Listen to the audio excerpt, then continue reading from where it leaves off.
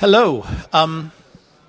It's the first time I've ever done a seminar with quite this dynamic. Hopefully you can hear, but it does remind me, 30 years ago, something like that, my wife and I were part of a church plant back in the U.S. And there was this, it was before we got a building or anything. It was the early days, and so we actually met in a hotel, and we would show up and rent a big room in the hotel every week. And one particular week we showed up and found out that they had some other big event going on. And there were two churches, not just one, meeting in this hotel, which we had not realized because each one of us had our own room. So they stuck us both in this big meeting room with some little wall dividers down the middle. The problem was the church on the other side was a black church, which had much more exciting worship than ours. And you kept wanting to sneak over the wall. So hopefully you won't be too distracted by the other seminar. But if it starts sounding better, feel free to wander over. I have plenty of time to cry later. Using the black church thing as a jump off to start from, in the United States, there's a lot of tension at the moment about racial issues, particularly on black and white lines. And my brother, one of my older brothers, was working with a black guy, and somehow in conversation, racial issues came up. And so my brother decided to surprise the guy a little bit. So he said to the black guy, he said, "Tell you what, I will bet you 10 pounds that there is more African blood in my family than there is in yours." So the black guy looked at him really carefully, and he said, "Okay, I'll take that bet." Well, my brother then went on to explain that my parents had been missionaries in the Central Africa, and two of his brothers were actually born in Africa. So, in theory, he won the bet. My brother didn't take the money. And I am one of those brothers. Now, looking at me, you probably would not have guessed that I was born in the Democratic Republic of Congo. People are not always what we expect when we look at them. But I bet you can tell just from the listening that I'm not from around here. I have a U.S. passport, but once again, to surprise you, I've lived more than twice as long in the United Kingdom than I ever did in the United States. But regardless of what I say, because I have the U.S. passport, I am a migrant here. And we're going to be looking at kind of the refugee crisis today through the terms of thinking about a lot about migration. Migration has shown up a lot recently in the news. I don't know if it shows up as much over here as it does in England, but a lot of the times it shows up, it doesn't show up in ways that puts it in good light. Because as we think about migration coming into Europe, we get headlines like Blood on Bastille Day, the horrible event that happened in Nice where the man ran the truck through the crowds, killing so many people. And it's easy to look at that and go, migrants. Or the horrible situation that happened in France, where the two guys went and killed the 85-year-old priest during a church service. Easy to get scared away by that. And the response in the Daily Mail, of course, was British churches on terror alert. I don't know how much you change your churches, but there we go. But it's easy to react in fear. Or, this one you won't be able to see because of the color, but massacre in Munich. There was a stage where 1 week, just a few weeks ago, there were 4 different armed attacks in 1 week just in Bavaria. And it leaves us quite often left going, well, we know God is in charge. Our Bible tells us that, our churches tell us that. But why is this happening? Why? And I want to kind of address that issue this morning from your perspective. What I mean by that is I want to primarily be addressing your reaction to what's going on with the migrant crisis, using a phrase that was thrown around a lot in the media, and with the refugees coming in. So I'm not going to be sharing a whole lot of statistics. Some of you will be disappointed. Really? Statistics? I'm not going to be sharing a lot of statistics. I can't even say them. That's why I'm not going to share them. Because first off, you won't remember them. And secondly, if you want them, they're on the internet anyway. So I'm going to talk more about your emotional reaction to what's going on with the migrant situation. And since the easiest way to react to the migrant situation, being humans, is fear, we're going to use the front of the, we'll call it a stage, I'm not sure, the gap, whatever this is. We're going to use the front of the stage here as a fear monitor, okay? So this end of the stage is going to represent lots of fear.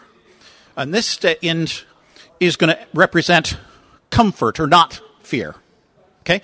Help drive that home. Quick interaction here. This is the fear end. Everybody has to look afraid. Come on, work with me. Oh, there you go. Some of them worked, except the lady laughing at me.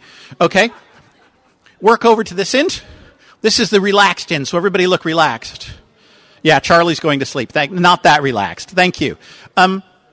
So you'll see me occasionally wandering back and forth to help us keep track of what we're doing. So like I said at the start, I'm a migrant. But I would guess, as you look at me, you're probably not afraid of me as a migrant. If you are, please do not come up afterwards and tell me, because it will not be a blessing.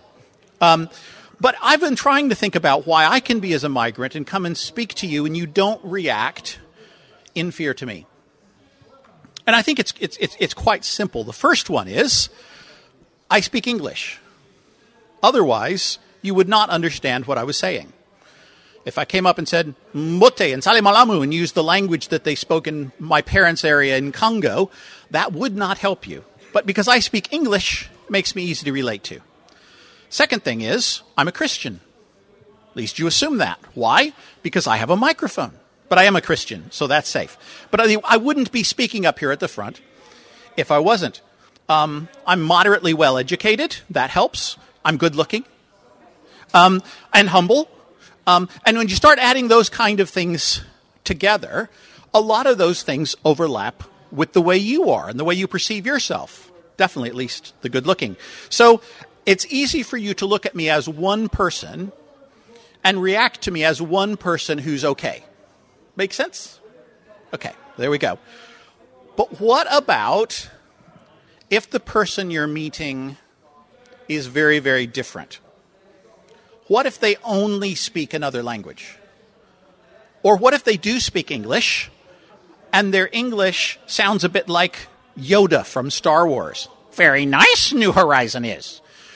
So you have to work at understanding their English. Or what if their idea of what justice is Islamic Sharia law?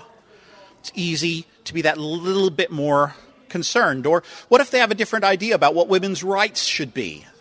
What the man should do, what the woman should do, who should go to school? What if they are, trying to not make this thing explode, what if they're very poor? What if they are dedicated to another religion? Each one of those things makes it easy to become increasingly concerned about these people. And what's more, what happens if rather than we're just talking about one person, if suddenly a whole lot of them show up in your community at the same time? What if rather than talking about one individual, suddenly we have that whole nasty right stage group? Everybody look at them suspiciously. If all those were people like I've just described, it's incredibly easy to react to them as a crowd. David Cameron used the incredibly helpful phrase of a migrant swarm. And it's easy to react to people like that when you see them as a group of people who it's hard to relate to. And if I'm honest, a lot of people are coming into Europe at the moment as migrants and as refugees. In 2015, there were more than 1 million, this is the only statistics, so you'll only have to hold on to this one. There was more than 1 million people who arrived in Europe as migrants and refugees just by sea. That is more than half of the population of all of Northern Ireland arrived last year as refugees. So that's a lot of people. And the fact that they arrived by sea, this is a little tangent comment, but it was something somebody said and I found quite helpful. Because we all struggle with that sense of these people arriving, particularly by boat at times. And this friend of mine said, you don't put your wife and children into a boat unless they are safer there than they would have been on land. You don't put your wife and children into a boat unless they are safer there than they would have been on land. Okay, so since I've talked about the fact of myself as an individual, let's talk about one of these people who we would see as a refugee who is different than ourselves as an individual.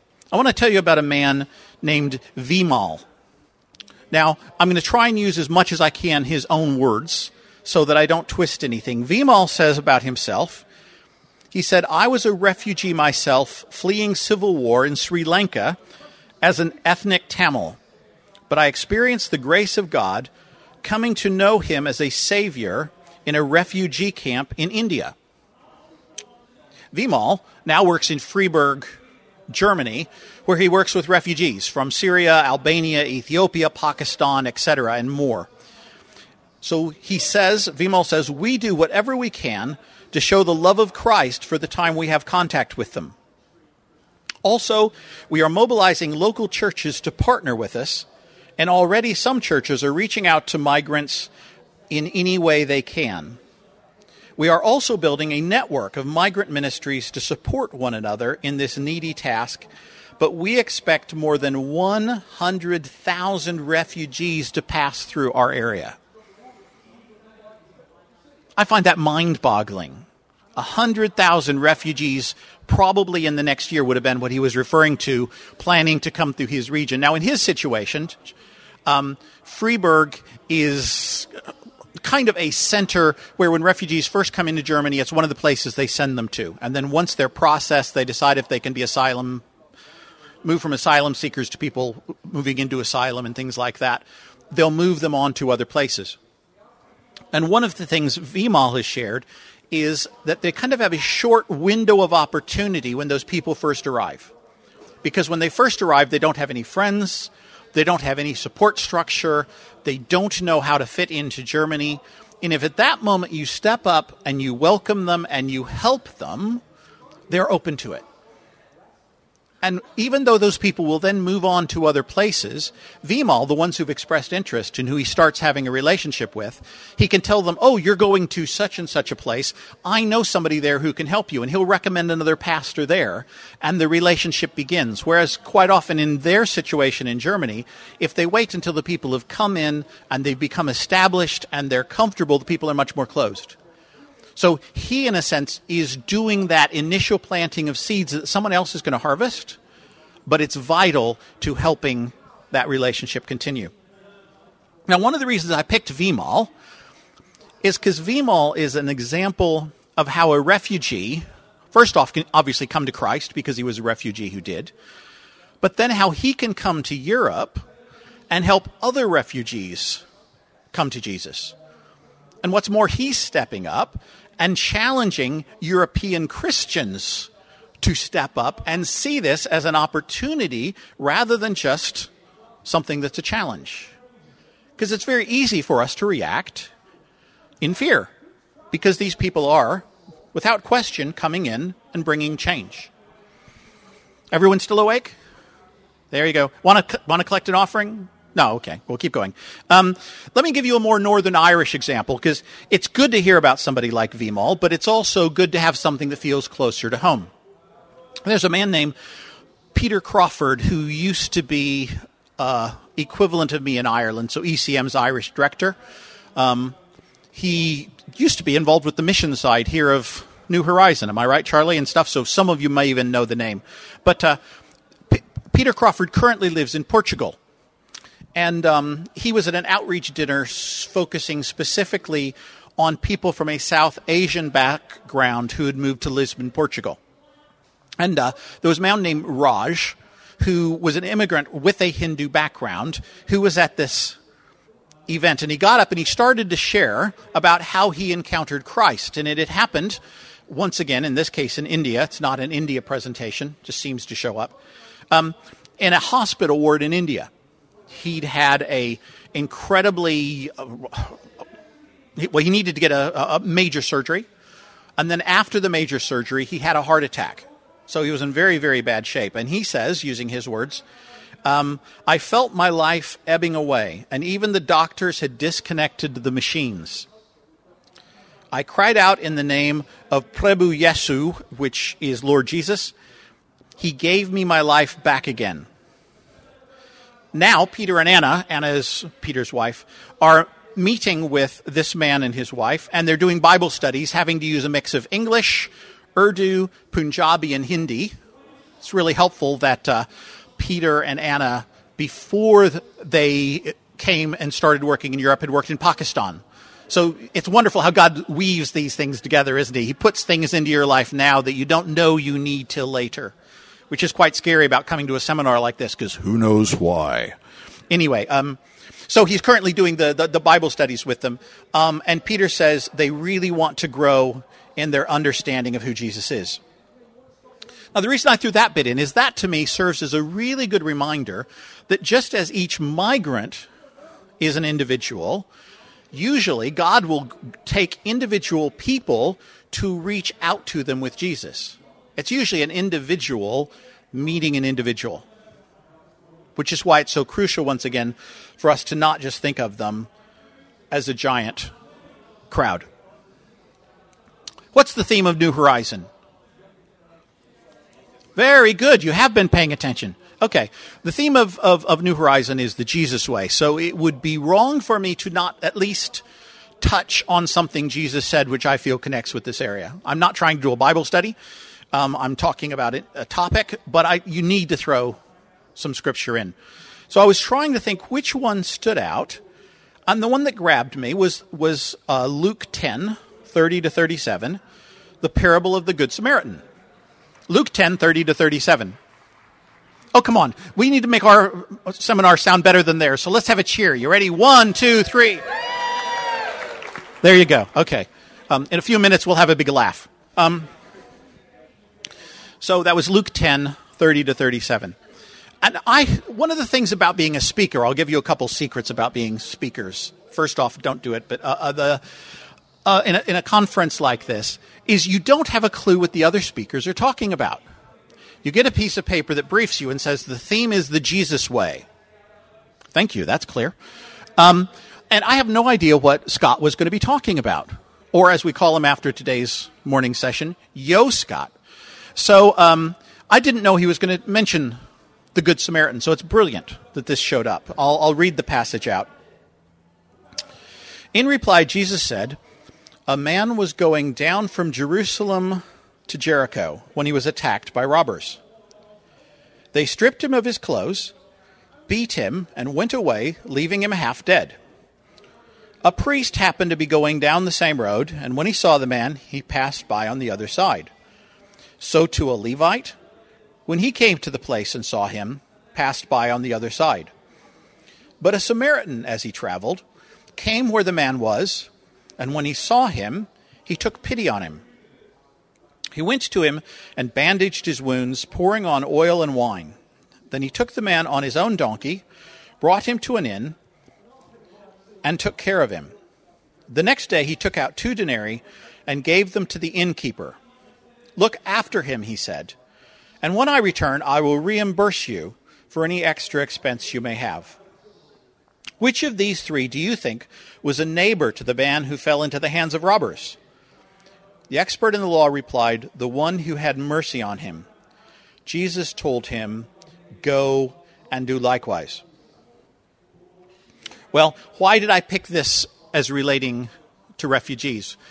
It was interesting. When I read back through this story not long ago, it jumped out at me the number of parallels. First off, the man's on a journey. You can't be a refugee or a migrant without going on a journey. Secondly, the man needed help, desperately needed help. And as we see many of these refugees and migrants coming into Europe today, they do need help. What was one of the first things the man offers him? Well, he offers him hospitality. He finds him a place to live. And that'll be one of these things. People come into our communities, that question of hospitality comes up. How do we help them? Do we just leave local government to sort it, or is it something we can become involved in? I know a couple in Austria who refugees have been coming into their town, a certain number of them, and local government has asked, is there anyone who can help find housing? So they have invited I can't remember, he's like 18 or something like that, year-old Syrian man to live in their basement. Now, it's not as bad as it sounds. I've stayed in their basement. It's a nice basement. It's Austria. Everything is nice.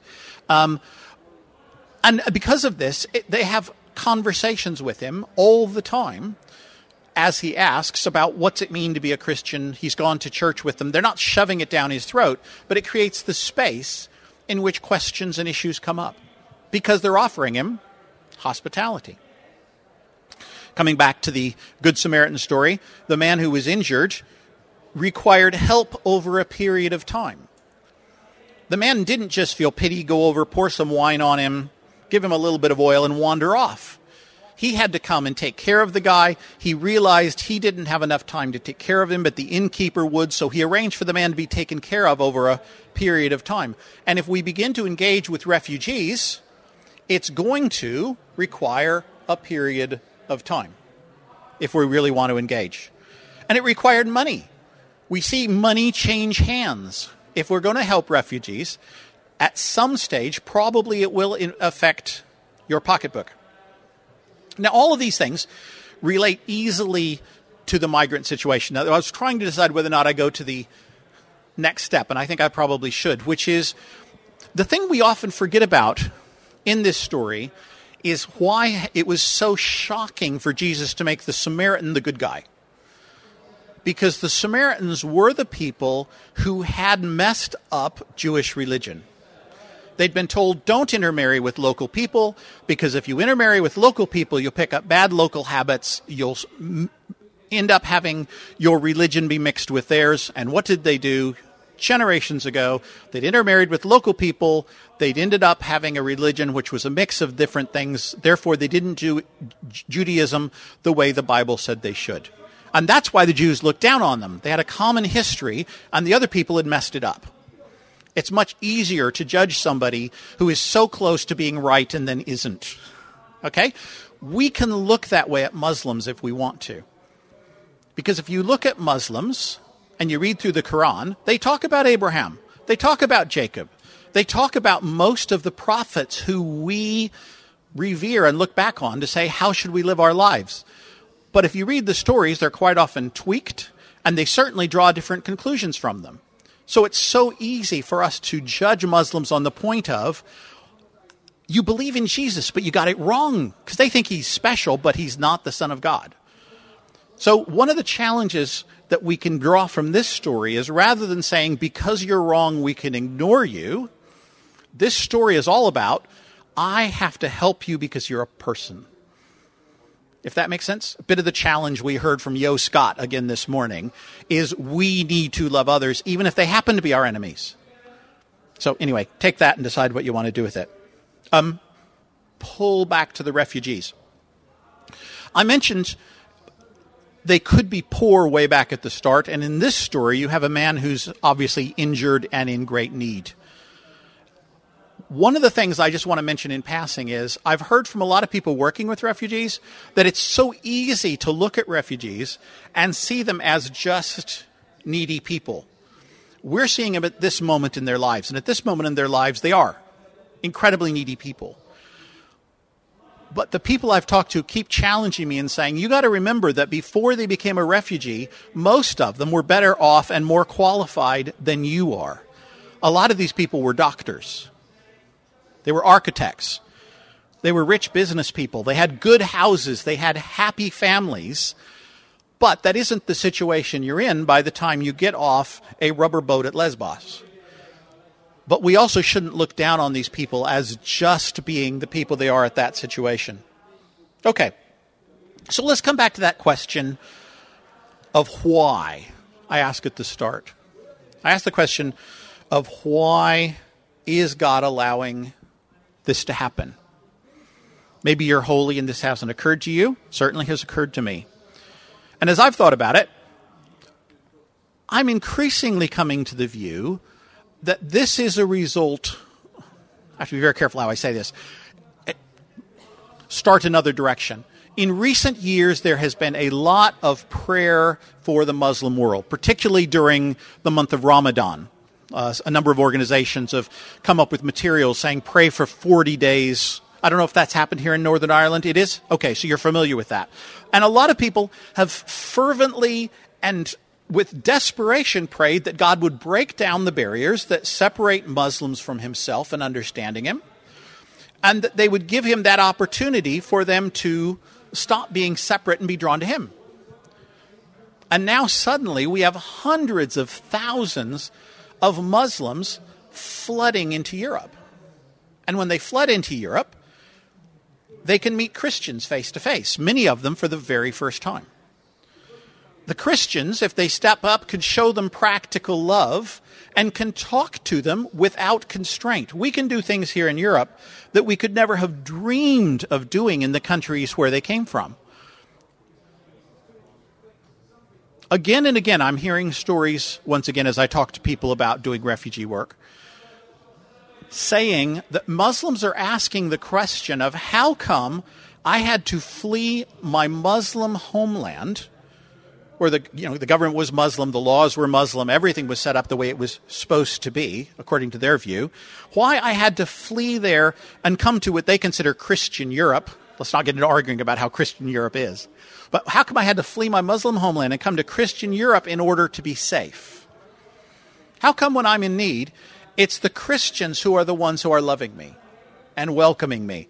And that's making an awful lot of Muslims ask deep questions. So whereas I cannot say deeply enough that the current refugee crisis and the situations causing it in places like Afghanistan and Syria is horrible at a human level. It is horrendous at a human level. It is also an incredible spiritual opportunity at the same time. But it is only an opportunity if we as Christians actually step up and do something. Otherwise, it's just a bunch of refugees coming into Europe and we're leaving the government to take care of them.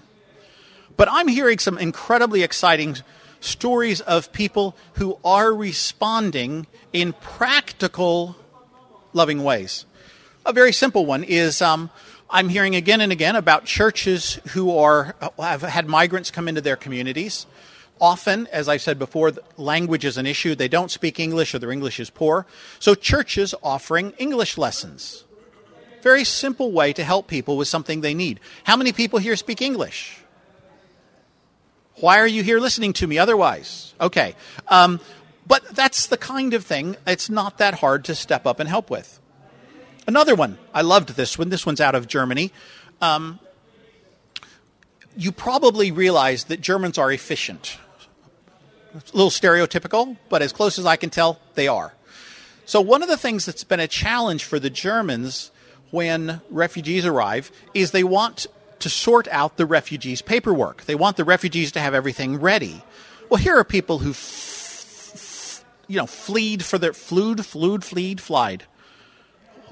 Whatever they did, they left in a hurry for their lives. Your papers are only so organized in that kind of a context. You then have traveled, perhaps walking across the Balkans and, in a rubber boat and all that stuff. Usually by the time you arrive in Germany, if you have papers, they're in a plastic bag and they're all in whatever shape they're left in. And then the German guy wants you to come up and that's a bit of a challenge. So I heard about a pastor in Germany who, well, he wasn't full-time Christian worker in Germany, who somebody came across in this situation and he saw the mess and he said, "Oh, let me help you." And so he helped the refugee get the pieces of paper in order because he understood what the government wanted. And then he got some plastic folders to put the paper in. And then they put the plastic folders in a little cardboard folder in the order the government wanted. And then when this guy came and presented it to the government official, it was like, "Oh, this is great. This is perfect." So now the government is sending all the refugees to this guy to help get their papers in order.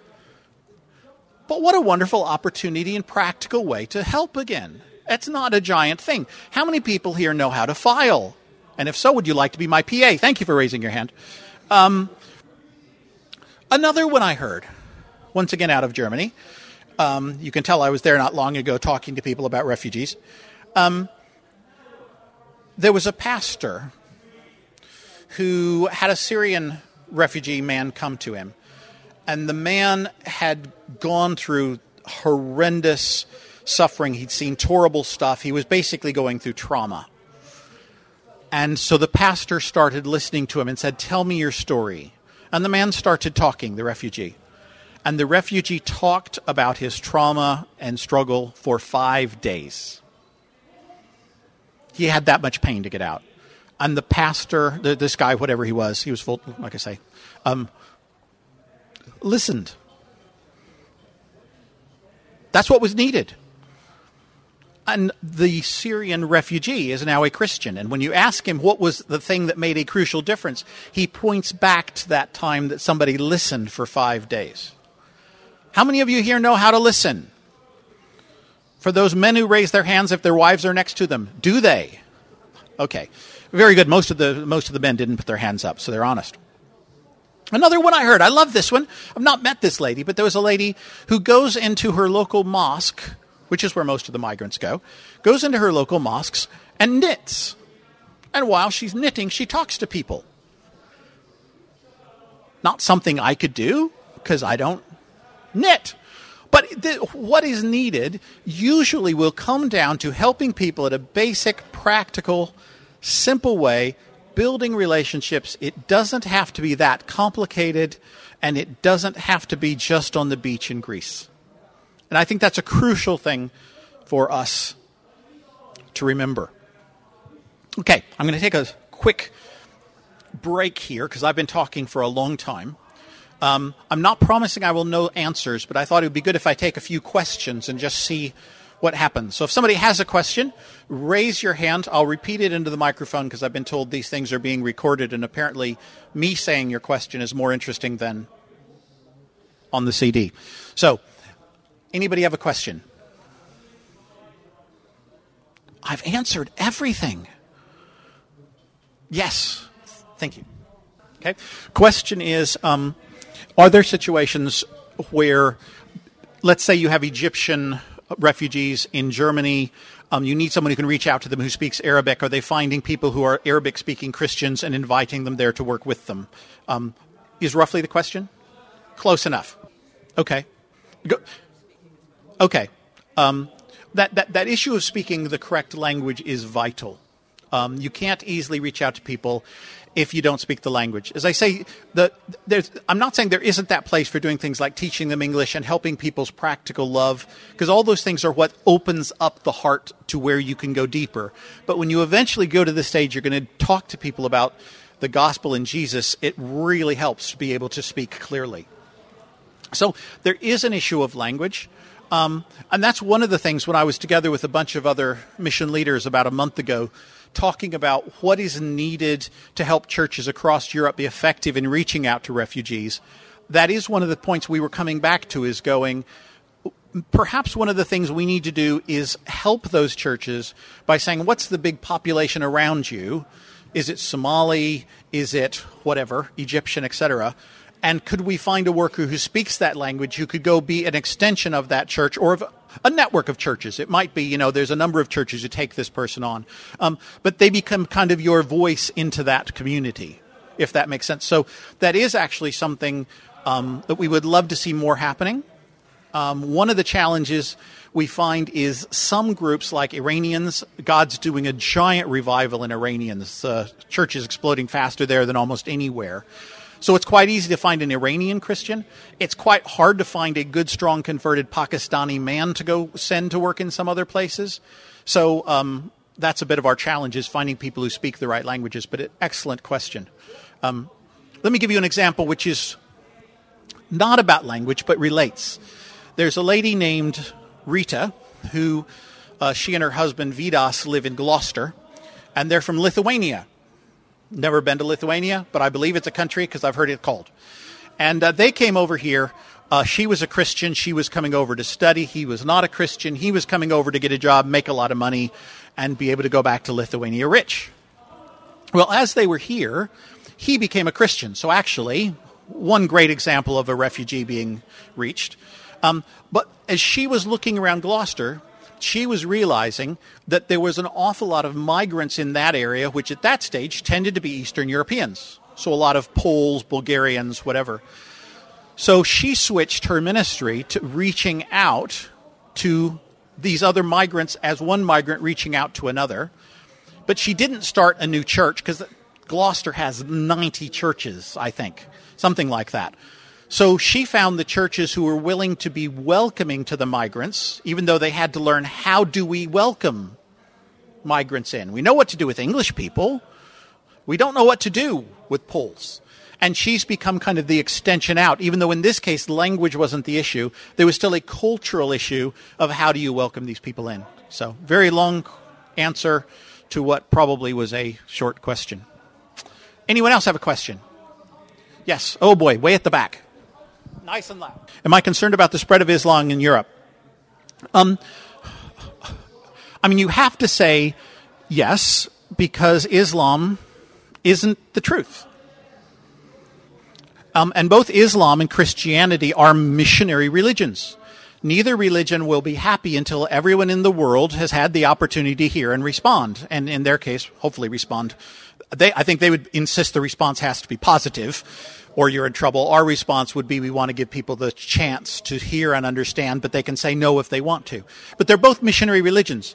So as Islam comes into Europe, it will be expansionist.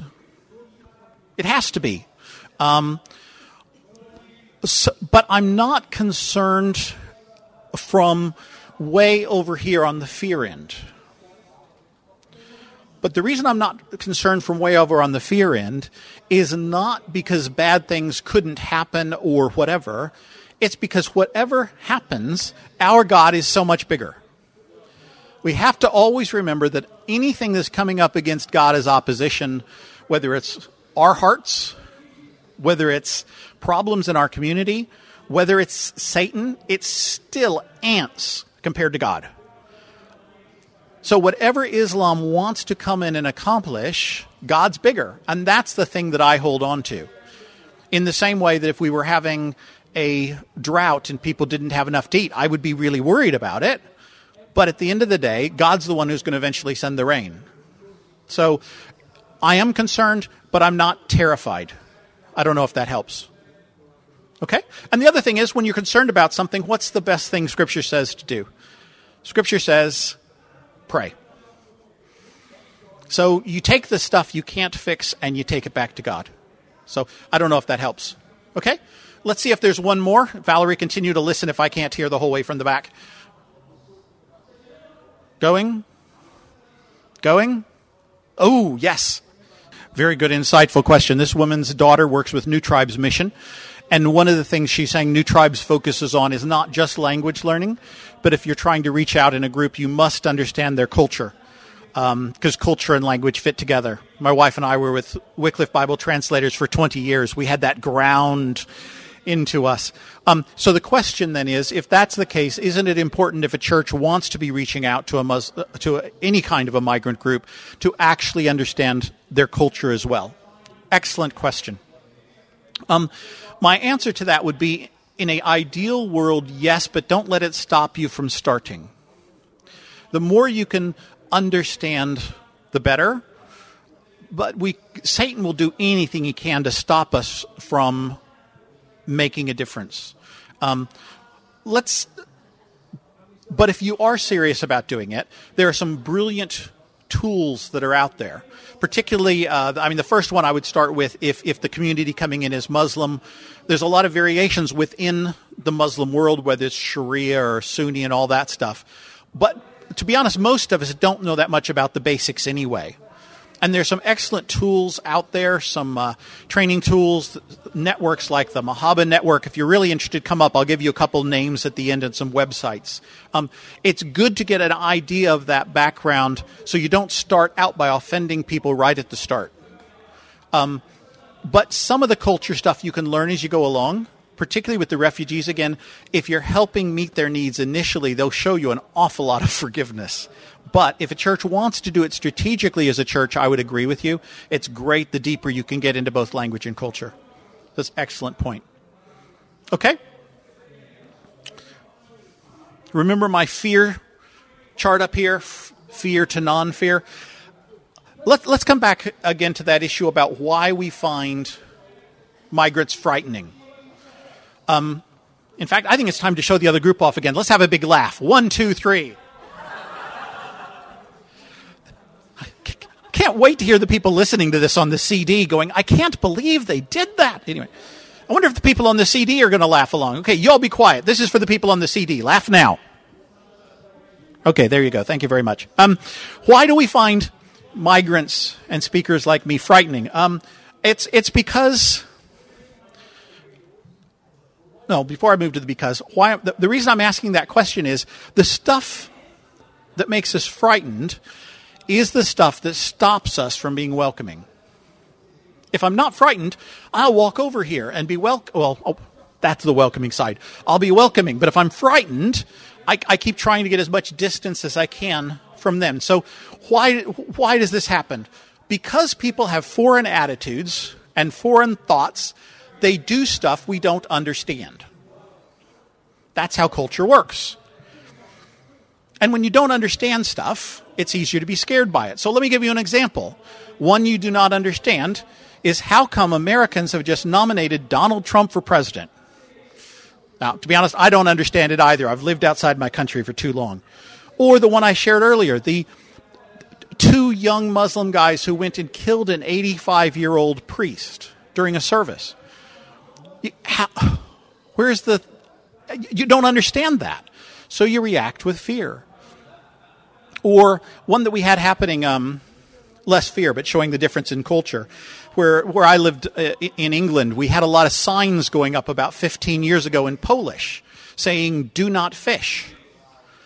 Not in multiple languages, only in Polish, because a whole big Polish community had moved in, and they had the attitude if there's water and fish, you can fish. That's where you find supper. And so there was a lot of tension over that. But it was because they just had different thoughts and expectations. Well, if we want people to change, there's a crucial thing we need to think about. Ties back to Yo Scott. People will always be foreign. They will always think foreign. They will always act foreign to you and to me if they are not part of God's kingdom. You can't expect somebody to show love and be full of hope and joy who doesn't know Jesus. They're part of another kingdom, and they're living their lives out according to the rules of that kingdom. And we can't expect them to live out of the rules of our kingdom. So if we want to see them act in ways that we look at, and in a sense it doesn't frighten us, a great thing we can do is bring them to Jesus. Now, most of you guys don't know me, so just accept I'm a nice guy. Please know and talk to my wife afterwards. But if you... The fact that I'm a nicer person now than I was when I was 17 years old is primarily because I became a citizen of heaven at 18. That's what made the difference in my life. It's not actually a giant cultural thing like we're talking about with some of the refugees in distance, but it's the fact that until you become a member of God's kingdom, he doesn't start to work on you. Now, let me be clear. I'm not saying a Syrian who knows Jesus will act like somebody from 6 Mile Cross who knows Jesus. They'll always be different in a lot of ways. They'll sing differently. They'll probably eat food differently. They may still have ideas about, how men and women should mix, which are different. But actually, some of that stuff's really good because it adds variety to the body of Christ. But if they become a Christian, they will now be citizens of heaven like you are. They would now be ambassadors for Christ like you are. They will now have the Holy Spirit working powerfully in their life to change the thoughts and the attitudes and the actions that need to change like he does in your life and like he does in mine. And that gives us an awful lot in common. When we love and serve the same Jesus, the other differences don't seem quite as great or as scary. Now, I experience that because the ministry I'm in means I vaguely regularly find myself in church services where I do not understand what's being said. whether that's Ukraine or Serbia or Croatia or Nigeria. I find myself in a service where I can tell roughly what's going on because you can still tell when people are singing and when they're praying and when they're preaching.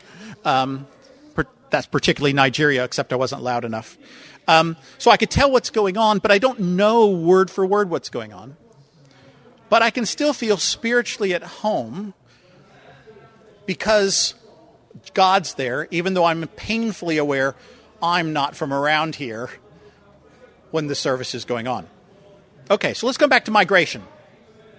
Valerie and I have been up here for several days, having a great time. We visited the Giant's Causeway and a few things like that. So as we've been walking around this area, we've been staying in Port Stewart, it doesn't actually feel to me like there are that many migrants here yet. Tourists, everywhere. But migrants, maybe they're hidden away, I don't know. But I don't see a lot of them like I do when I visit someplace like London. On the Tube, you could play Spot the Brit, because it's so hard to find somebody who, you actually are convinced would speak English as a first language. But based on what's happening with the rest of Europe and the number of refugees that are flooding in, they will be coming. That's my prediction for you. Was that a comment? Okay, so what my sister's saying, they're already here, but at this stage they tend to be in Belfast, and the numbers you're sharing are in the hundreds. Once they come in their thousands, which there's no guarantee they won't, they will spread out. And if they come in large numbers and the government begins to welcome them, it could well be like Germany, where they start choosing where they go. In Germany, they basically look at the local percentage of the population, like, okay, this village is 1% of the German population, so 1% of the refugees goes to that village. That's how they're spreading them out. You don't know what's coming. But they are going to come in some way. So, to me, it's vital for you at this stage to be getting ready. And the best way to get ready for this is to pray. Pray that their hearts will be ready to accept, that God, in the journey He's taken them on, will have brought them to a stage that they are ready to meet you and have a relationship where they will listen. And secondly, that you guys will be prepared to welcome them and show God's love to them, because I'm not saying it's easy and I'm not saying it's simple, even though some of the things you can do is simple. So how about we stop for a minute, turn to a person next to you, a couple people, how you want to do it, and just pray for those two issues. Pray that as refugees, and particularly Muslims, come, they will be prepared by God, and that we will be prepared to receive them. So please turn and pray together. Thank you for praying, and please continue to do so. If you're the kind of person who likes praying, or even more so, struggles with praying, let me give you just one quick little prayer resource. There's a online prayer tool called 111, which is challenging people to help accomplish Malachi 1:11, which says, God speaking about Himself says, "My name will be great among the nations." And as I travel around Europe, I don't feel like God's name is great in a lot of the situations I see. So prayer is what's going to make the difference for Europe, and refugees and migrants is within the mix of that. So 111 is challenging people to stop at 1:11 p.m. during your lunch break for just 2 or 3 minutes and pray for Europe. And every day the website 111.org, address is on there, will have several different things relating to Europe that you could pray for. So if you're interested in praying contemporary topical issues in Europe today, nice and simple, can do it quickly in your lunch break. Come and get one of these cards from Charlie. It will be at, Charlie threw them on the seats, so you already know. That's what those were. Okay, so we're wrapping up now. One last challenge. I'm going to tie this back into what Scott was talking about. Once again, I didn't know, so I love the fact this hopefully comes together. This is now not about refugees and migrants. This is about you. Okay? If you guys leave here and live the Jesus way, the goal of that is to have the people in your communities actually look at you and think, wait a minute, you're not from around here. Because we want people to spot the good things in our lives that show we're citizens of heaven first and citizens here second. we want people to look at us, to look at you, and think, I'd like to visit where they're from, because that must really be a great place. So if our primary citizenship is in heaven, and it is if you read Scripture, we are all migrants here on earth. So the challenge I leave you with, regardless of the refugee and migrant question, is, are you ready to do things the Jesus way and act like a citizen of heaven? Because this world we live in could use a whole lot more of the kingdom of heaven. Heavenly Father, thank you that your very Son was willing to become a migrant from heaven to come down to this world that needed to understand your love so much. Thank you that he spoke a local language. He acted in a local culture. Lord, he did everything he can to make it easy for people to be drawn back to you. And Lord, thank you that you've passed that responsibility on to us, but you've not left us alone to do it. You've given us your Holy Spirit to empower us, your word to guide us, your church to do it together with. Lord, show us whoever you want us reaching out to, whether it's people just like us in our communities, people of our own families even, or whether it's new people coming into our communities that are so different. Lord, take away the fear that would stop us from sharing the truth of the Jesus way with them, but help us do it in ways that are practical and loving and easy for the other people to understand and respond to. And Lord, finally, thank you that you did all that for us in Jesus' name. Amen. And just to sound really good to the other groups, one big hallelujah. 1, 2, 3. Hallelujah. There we go. Thank you very much for coming.